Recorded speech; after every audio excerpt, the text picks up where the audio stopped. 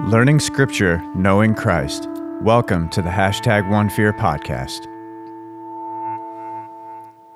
Hey everyone, welcome back to the #OneFear podcast. Today we've got myself and Danielle up here in the upper room, and it's been a pretty busy weekend. We're recording on a Sunday night instead of a Friday because we had a lot of stuff going on with kids' sports and my sport. More you than anyone. Well, yeah, it was actually more me because I played in a tournament that went on all morning Saturday. And if you are listening to this Monday, you know exactly what that Saturday was like. If you lived in our area. If you lived in our area, yeah. I guess that would have to count as well. But yeah, it rained from sometime in the middle of the night all the way up until about 12, maybe 12:30 or something like that. But the tournament I played in was a soccer tournament and on blacktop. Yeah, so my joints are killing me. But it was so fun. Our team got third place, which is not bad until you find out there's only 6 teams. Still the top 3. Still the top 3, though. We did pretty good. Our team was called the old team, Old Mercer. Oh, yeah. So I was like, who named us? Wasn't you. And yeah, I think the average age for us was close to 50.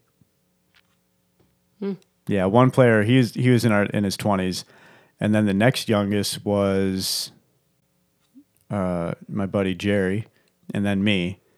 And Jerry's older than me. I mean, not by much, but he's older than me. He's 39, I think. Yeah. So our average age was up there a little bit, but at least our one teammate brought us down a little bit. Lowered the curve. Yeah, the outlier. All right. So we've been getting a lot of different, I don't want to say feedback, but just like in conversation with different people about things that we've talked about and just in general things coming up. I've been getting this sense that there's a misunderstanding between when the Bible talks about things being new and things being redeemed. So I wanted to do an episode that does kind of like a word study. We find out where these words are in Scripture and see how they're used and learn how they're defined. And that will help us with a better understanding of what that passage is talking about, what's being communicated, and help us understand in modern times what this actually means. Because I really do feel as though there's a very big difference that we're not seeing, especially when we start leaning more towards progressive things, right? Mm-hmm. You're not even paying attention. You're reading something. Yeah. Now I was saying, there's a misunderstanding about the two words because it may be in the area of churches leaning or believers leaning more towards progressive understanding. Yeah. I can't hear me. Is that better? Yeah. Yeah. There you go. I turned you up a little bit. No, so because what I was reading was I kind of wanted to know. I mean, I read what you sent me, yeah. But I wanted to know, okay, there is a difference because you can say I am redeemed and I am made new. Yes, they're not, because being redeemed, but they're not the same. Yeah, because the redeemed would be Christ dying for my sins. I've been redeemed from my life of sin. Yeah, but then I am still being made into a new. Yeah, so we're gonna look at these definitions in a few places. I mean, it's one of those words that it shows up a lot in Scripture, especially in the Old Testament when you talk about the redeemed. The redeemed of the Lord say so. Yeah. So yeah, you ready? Mm-hmm. All right, then without any further ado, here we go.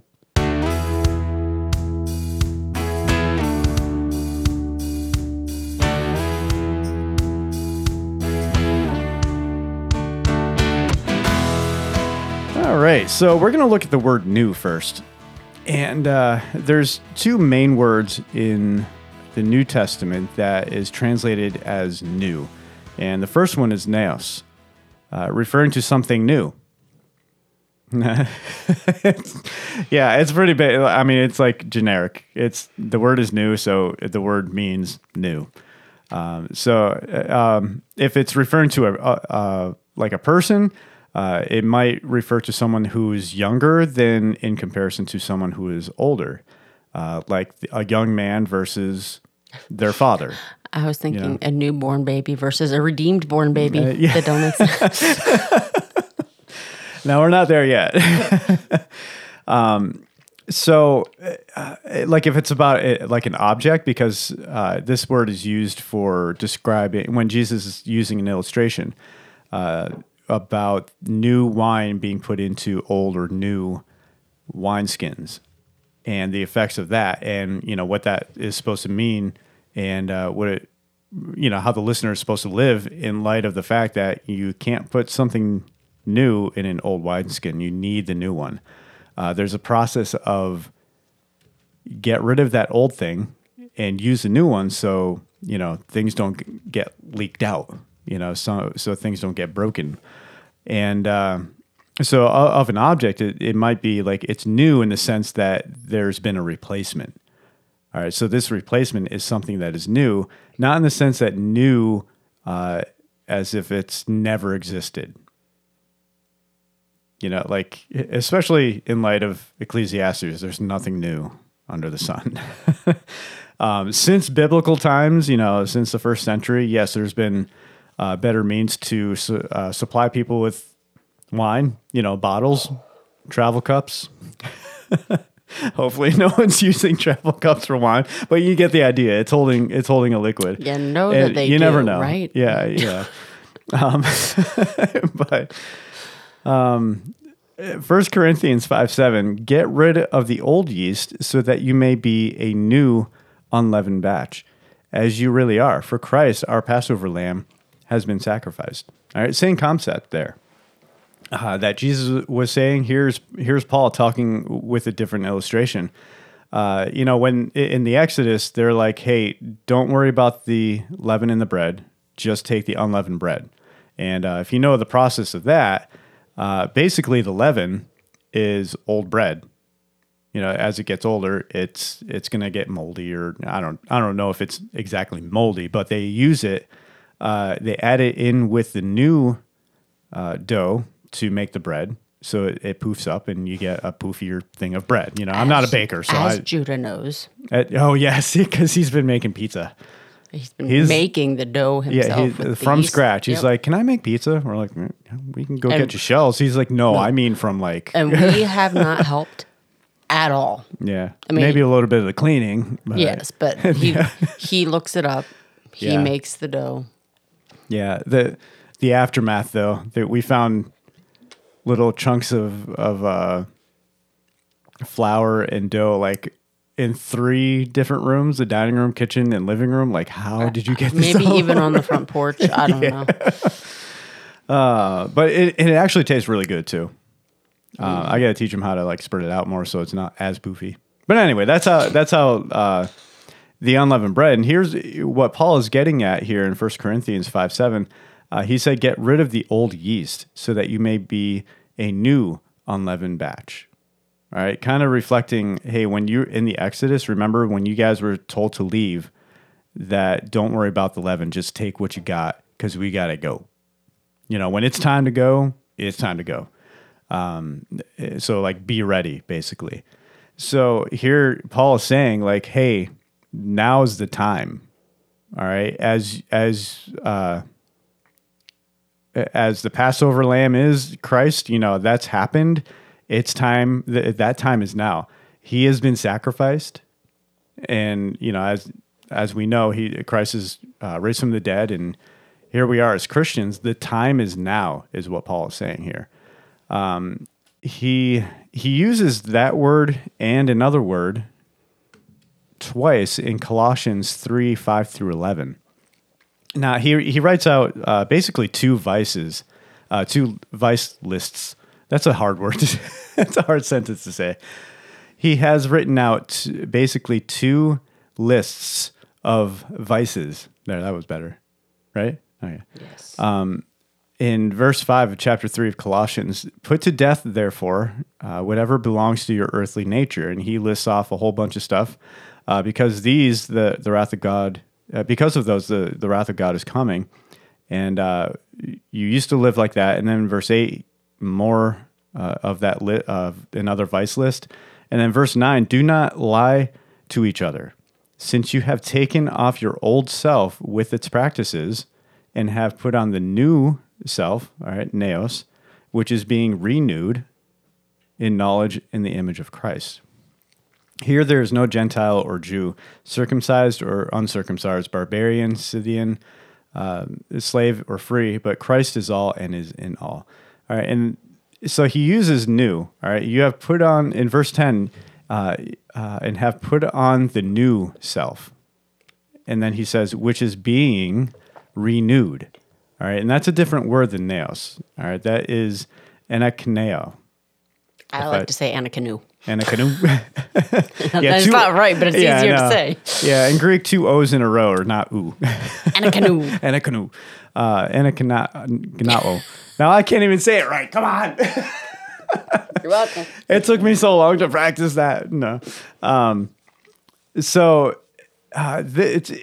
to help understand what the definition to that one is. I'll draw this analogy. All right, a renovation. All right, so when you think of like a renovation in Christian terms, it's like it almost sounds as if, oh yeah, God did all this work in me and He's amazing, and it's kind of like, well, yeah, He did, but sometimes we can, if somebody renovates their house, it's kind of like, well, that used to be grandma's old like side table or something like that, and you want to keep it. But like, here's Christ, like, hey, in your life, you're keeping things that you shouldn't be. And I'm not saying like, get rid of your past. The past is there. You can't undo that. You can't just get rid of it. But there's something about it that God can do. There's this renovation, but yeah, you could still tell that there's some work that is being done and has been done. And that's the word that Paul uses here in Colossians, which is being renewed in knowledge in the image of the Creator. So how do you unlearn something? I mean, we're human. Yes, we're going to end up forgetting stuff, but how do you unlearn something in order to learn something other than having to go through that discipline? If there's this renewing in the knowledge of the image of its Creator, like how do you unlearn something in order to learn something? You don't just forget. If someone learned 1 + 1 = 3, they're always going to remember the fact that they've been taught 1 + 1 = 3. All right. And then, okay, oh no, wait, 1 + 1 is 2. And they remember that. Once they understand it, once they grasp it, they know 1 + 1 is 2. But they still, because the past is real, 1 + 1 they had been taught equals 3, even though it's wrong. All right. So there's this unlearning that has to occur within this, how this word is being used. Think of a renovation. All right. The word used in Romans 12:12 is a form of that same word. It's just used in a different tense. Instead of renewed, it's renewing. Do not be conformed to the pattern of this world, but be transformed by the renewing of your mind. Then you will be able to test and approve what God's will is, His good, pleasing, and perfect will. All right, so same word. Think of that renovation. All right. And I wanted to point out the word. It's one word in Greek, conform to the pattern of. All right, it's a forming a mold by following the same pattern, perhaps habitual patterns. All right. In other words, follow this model and you will be fine. So like maybe even a habitual pattern. Do not conform to the pattern of. In other words, follow this model and you'll be okay. As long as you are doing exactly what the world is saying that you should be doing, you'll be fine. All right. Or from like this mold, the picture, think of like at the beach when you have these sand toys and you fill in those things to make a sandcastle, those like blocks or something, and it forms to that. But the problem there is that if you don't stay within that mold and you take it off, it starts to crumble away. All right, what he's saying is don't go back to that same mold. All right, don't try to get formed that in that same manner, because that's not the reason why Christ died. That's not what the Romans are supposed to be aiming for or anything like that. Do not conform to the pattern of this world. But what are they supposed to do? Be transformed by the renewing of your mind. All right, going back to the image of renovation, that renewing, a relearning, an unlearning. Okay, not a forgetting. All right, I want to make that clear. It's not a forgetting. It is an unlearning and a learning. Then you will be able to test and approve what God's will is, his good, pleasing, and perfect will. All right. Now, with that, I really wouldn't be surprised if Paul had the image of God being the clay master and us the clay. Isaiah 64:8, yet you, Lord, are our Father. We are the clay, you are the potter. We are the work of your hand. Now, I think where, like I said in the opening, where the confusion comes in between the word new and redeemed is, like when I heard someone say, like, well, God redeems all things, the first thing I thought of was the movie The Passion of the Christ.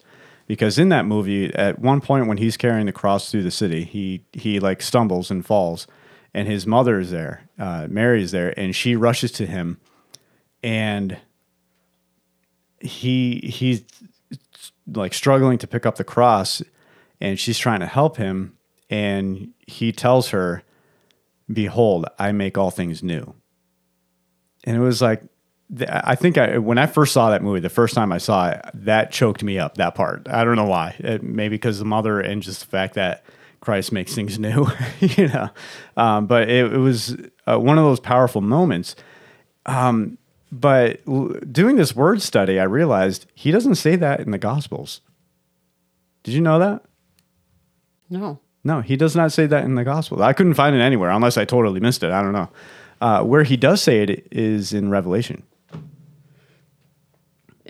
What's the wording? In the movie, I think he says, behold, I make all things new, or everything new, or something like that. But in Revelation, he says, I'm making everything new. All right. And that's Revelation 21. That's up to the end where it's like, the dust is starting to settle and things are, epic things are being done. And he says, I'll just read the verse. Revelation 21:5. He who is seated on the throne said, I'm making everything new. Then he said, write this down, for these words are trustworthy and true. So when he's saying, I make everything new, all right, it's the same word that is translated as new is neos, that was used to describe the new wine in wineskins. That means that it will replace what is there. And if everything is going to be made new, not everything is going to be redeemed. So hence the difference between new and redeemed. So if he's going to get rid of all this old thing and bring in the new stuff, I mean, in Revelation, it even says there's going to be a new heaven and a new earth. Like all that stuff's going to be gone. The only other places I can see anything about like something new, there's the Isaiah verse about I'm making things new, but that was also in a specific thing. And then the other two aren't even like that. It's just like the word new is used. Yeah. Yep. Yeah. Yeah. But that phrase, Jesus does not say that in the Gospels. Nope. I couldn't find it. But in Revelation. So that is new. And especially in light of what Jesus says, that I'm making everything new, that means that all that old stuff is going to be gone. That it means not everything is going to be redeemed. Now, like what Marcia Montenegro taught us, anytime Scripture talks about something being redeemed, it's not talking about objects. It's not talking about practices. It's only talking about people. You know? That's all I'm finding, is that when it says he redeems those of us who are in him. He redeems us from death. Yeah. And he promises that he will redeem his children. But there's no like, hey, I'm going to redeem this practice that you intentionally did knowing you shouldn't. Yep. Yeah. So that is what new is. It is not the same as redeemed.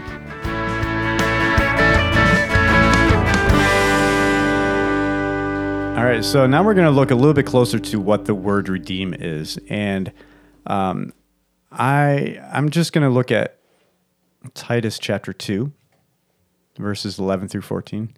For the grace of God has appeared that offers salvation to all people.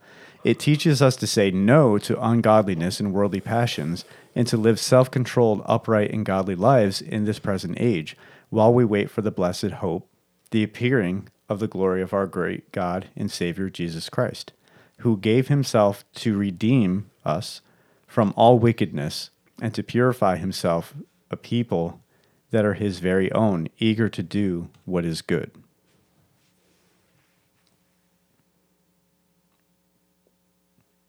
I mean, with that verse, what kind of a definition do we really need?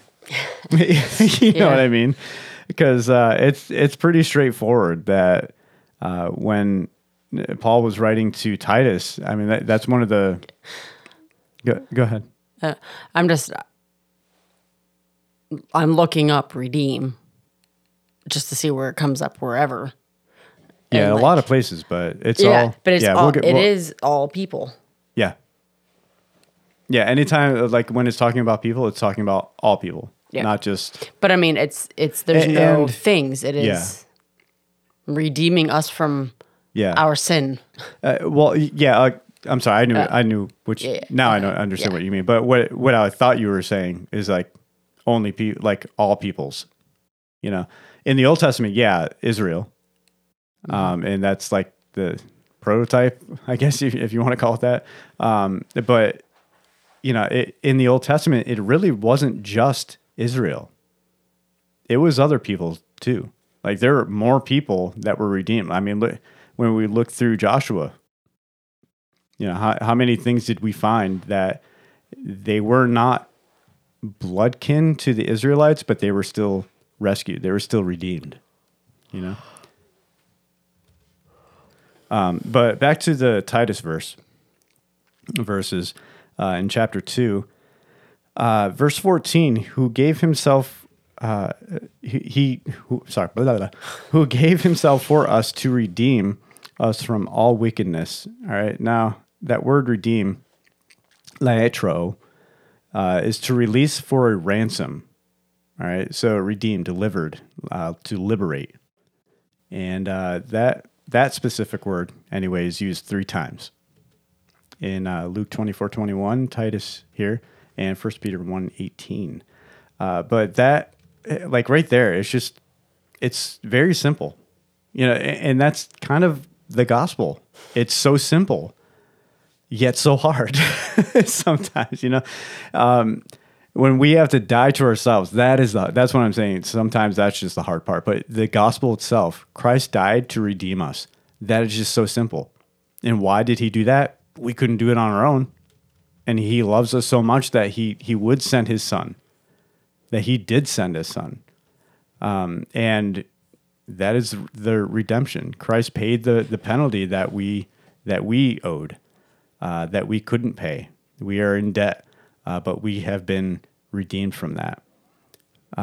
So that's the sense of redeem in Exodus. But I think in the New Testament. But I wanted to look at Exodus because I think it'll give us a better understanding of what it means in New Testament terms to be redeemed. All right, so Exodus 6:6. Therefore, say to the Israelites, I am the Lord, and I will bring you out from under the yoke of the Egyptians. I will free you from being slaves to them, and I will redeem you with an outstretched arm and with mighty acts of judgment. All right, so first of all, I want to look at the word free. All right, that is to snatch or plunder. All right, and Yahweh is saying, I will free you from being slaves. I'm going to plunder you. Like, you're my plunder. You're my booty, in pirate terms. Like, he's going to not just free you, he's going to snatch you out of there. Like, think of, like if you're sitting around a campfire or something and someone accidentally knocks something into the fire and you quick get it out of there before something bad happens to that item. Is that going to be hurtful if you get hit by the flames? Yeah. What God did, as powerful as he is, he's not going to get hurt, but he still has that understanding of what getting into that fire might be like. You know what I mean? But that's the image of Yahweh freeing someone from being slaves to them. All right, and then he says, "And I will redeem you with an outstretched arm and with mighty acts of judgment." All right, that word "redeem." It only, and this is, I want to make this really, really easy, but it might be complicated. I don't know. There are only 2 words in the Old Testament that are translated redeem. All right. So the first one is like as a kinsman redeemer, someone who will ransom, Gaal. That's what it is in Hebrew, Gaal. It sounded kind of like you didn't know what you were trying to say. Yeah, because there's and I realized you were saying something. Gal. Gal. All right, so, and the other one is pada. Pada. Sorry, I said that wrong. Which is just your basic generic ransom or redeem. Now, the difference between the two is one is a person and the other is an action. All right, so the kinsman redeemer is someone who is going to redeem someone. For example, if someone's husband dies, she's a widow, the next person to be the kinsman redeemer to help her in society and help her in life, and if not having any children, to go that route too. And that is the kinsman redeemer. They basically save them from going into slavery because they don't have that. They basically don't have their husband, who would be like the sole breadwinner. And the kinsman redeemer, that is actually the word that is being used, and I will redeem you with an outstretched arm. All right, so I will free you from being a slave, and I will redeem you with an outstretched arm and with mighty acts of judgment. So that is very, very important, because God is not just redeeming you. God's not just in the business to redeem somebody and that's it. He's in the business of, I'm going to redeem you, and I'm going to be in that role of that kinsman redeemer. I'm going to take care of you. It's not just, I paid that ransom, I redeemed you, you're on your own. It is, I'm going to be in that role. All right. Now, to make this, it's kind of like, okay, how do you know exactly why it's supposed to be like that? Now, in Hebrew, one word could have a lot of different definitions. All right, so one word can be translated into English dozens of ways. Okay. Now, in English, same thing could be. All right, so for example, you already have the notes, but I'll ask the question. Cheater, you got, you're looking at the numbers. I'll ask the audience out there what you think the word is that has the most definitions, and how many definitions that word has. This is in the English. In the English language, Yes. yeah. All right. And I'll give you a couple seconds, and I'll give you a clue. The top word that has the most definitions is 3 letters long. If you could think of something. All right. And number 3, I'll give you number 3. The word is go. Number 2 is set. And number 1 is run. Run, set, go. Yeah, run, set, go. All right, so think of those words. How many definitions do you think the word run has? Run has the most definitions. All right, if you're thinking like under 50 maybe, you are not even close. And if you're thinking over 100, you're still not even close. According from an insider.com article from January 10th, 2019, the number one word that has the most definitions, run, has 645 different definitions. Can you think of all of them? Can I think of all of them? Yeah, anybody. I think I can run. I think I can think of like, go for a run, run a program. Water is running. Oh yeah, yeah. Yeah, that's about it. Run an errand. Oh yeah. Run. Run through the gamut. Run through a list or something like that. Yeah, A that might be rundown. different. Yeah. That's I still can't- not yeah, quite that's not even close, 645. But and even if you go into like technology too, like running a program, Yeah. like running setup, something like that. But yeah, 645. I don't know what they are, but if you want to read that article, I'll probably have it in the info. But there are only 2 words in Hebrew translated as redeem or redeemed, redeemer or redeems. And that excludes redemption because, it uses the same base word, guile. And it just has a different tense. But, it's the same word, same concept. And that's the only definition it's got.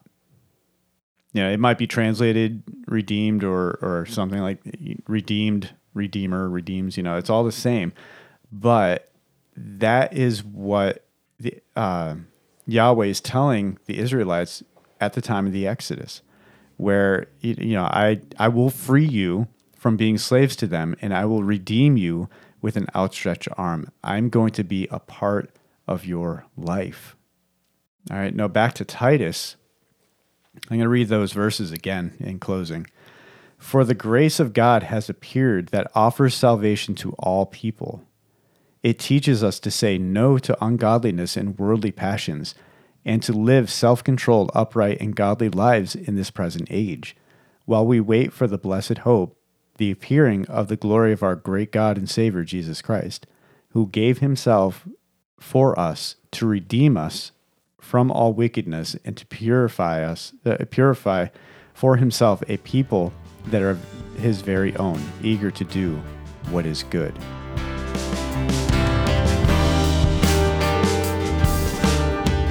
You want to go into takeaways? Yeah. All right. And here are the takeaways. Yeah, you know what? If you guys have takeaways yourself, let us know. Email us. Yeah.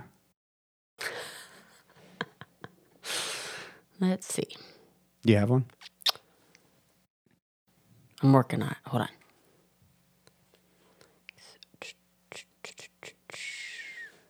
Oh my goodness. I did earlier, and now I can't. That's why Raylene has a notepad and writes things down. You should do the same. Should I? Raylene's a good example for that. Mm-hmm. Mm-hmm. Oh, so I was thinking, for some people, maybe it would, when we say like we're redeemed from our sins, and maybe I'm wrong, but I feel like there might be some people that think then, well, then isn't it redeemed then? Like if we say we were doing something that we don't, agree that is biblical. Yeah. It's we're being redeemed from that thing. That thing itself is still evil and not good. Yeah.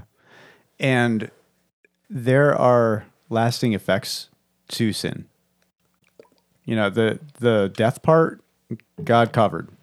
But while we're here on the earth, there on this side of eternity, there are still effects from sins that we commit.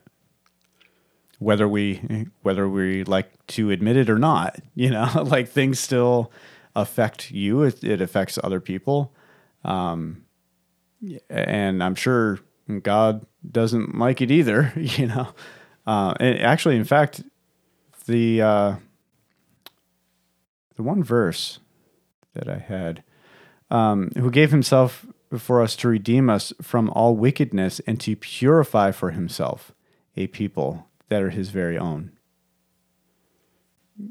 Yeah,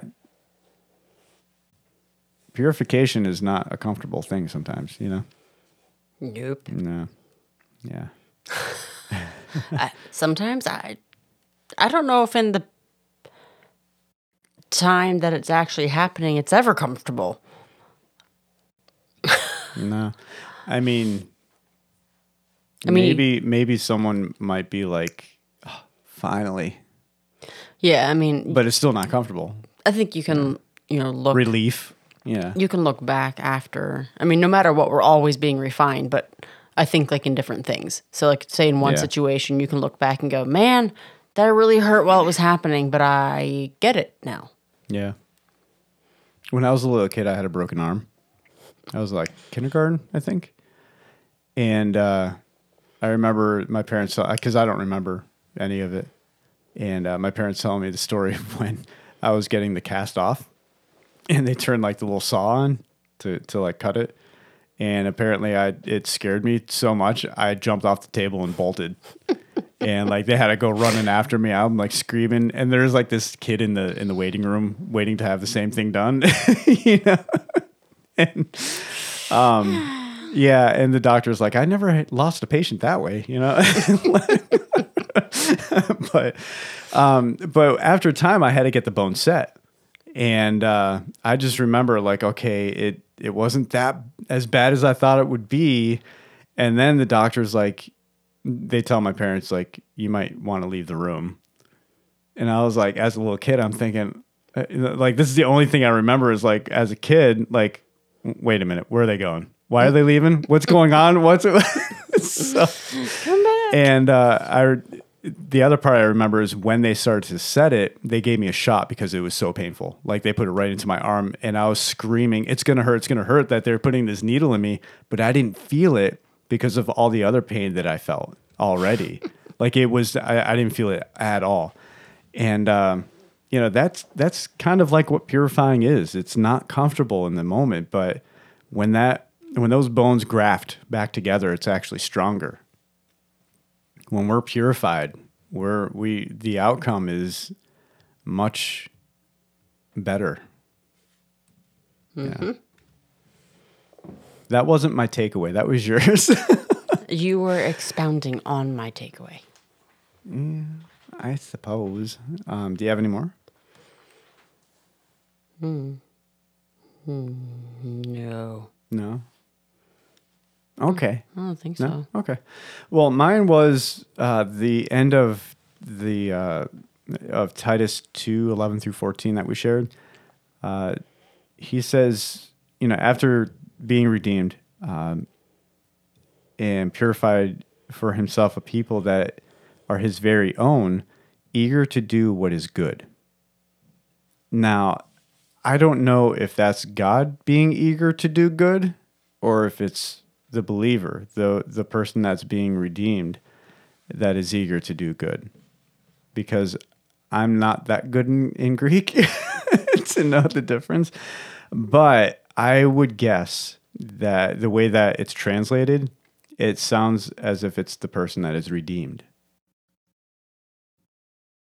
All right. So if we are redeemed, what do we do with that? First of all, remember that we are, we're still being renewed. And there's going to be some renovation needing done. But also, during that time, we also need to be eager to do good. All right. This salvation thing is not a one and done, and we don't have to worry about anything ever again. All right. This isn't the happy-go-lucky Christianity. It's not an excuse-ridden Christianity where, God redeems all things. No, God redeems people. And why does he redeem us? Hopefully, so we realize and recognize what Christ has done. And in response, we are eager to do good. Not because we think we have to maintain that salvation, to maintain that redemption, but because in light of God's love, in light of what he's done for us, we just want to love back. It's kind of like, I honestly don't understand when people misunderstand doing good works. Like we're not supposed to do good works to maintain salvation or to win favor from God or anything like that. That's as if saying, hey, me and my wife, we're married now, but sorry, can't do anything for you. Because that might sound like I'm trying to win your favor. Like, really? I always want to win the favor of my wife. I want to be I'm eager to please her and spoil her if I'm able to. And guess what? I do that and I'm not even God. I can't provide everything, but there are some things that I want to do for my wife because I love her and I'm eager to do it. That's not because I think I have to win the favor. It's because I want to win that favor. Maybe I shouldn't say win. That's like an easy thing to win. But just to say, what? I'm eager to please you. I don't know how else to explain it. It's just, I think you're good. Yeah. It's just, we need to be eager to do good and not make it about I have to maintain my salvation or anything. It's not about that. It's because in light of what Christ has done for us, if we're supposed to be in a relationship, we should be seeking that. Mm-hmm. Maybe put the blinders on the side and focus only on him. Does that make sense? I know I kind of jumbled my words, yes. But I don't know. I kind of question if you're not eager to please your spouse, So when it comes to us and Christ, why are you not eager to do something? Yeah. Yeah. And I guess that might be a reflection of how eager you love people. How eagerly? How eager you are to love people. Yeah, how eager we are to love people, to love others. Yeah. Gotcha. But that's my takeaway. Beautiful. Any closing remarks, my love? Continue to be made new. Yeah. Renew that mind of yours. True that. All right. Well, thank you for listening. I know this is a quick episode because I want to go to bed. And our weekend is over. It's time to get back to the work week. Have fun out there if you are on the working squad. On the outside of the home working squad. Yes. And if you're listening to this while homeschooling, your kid just threw something in the toilet that they shouldn't have. You should go check on that. Speaking from experience. Yeah. No, I don't think she threw it in. I think she accidentally dropped it. But, that's a story for another day. That's too fresh. We're still mourning. All right, yeah. So email us at contact@onefear.net if you have any comments, questions, or concerns. That's contact@onefear.net. And look us up on Facebook and Instagram. Have you done anything on Instagram, hon? Mine somehow signed me out and removed the account from my Instagram. Oh. So I need to get back connect in. it. Yeah. Okay. We'll do that. Okay. All right, everyone. So, well, thanks for listening. Share, like, and the whole spiel, barrage of things. And live such good lives. Oh, what? Did you say per? Oh, sorry. That's your cue. I'm sorry. For you, per the usual, live such good lives. So sorry that I didn't say that to give you the heads up. That's what you do every time. I know. I'm so sorry.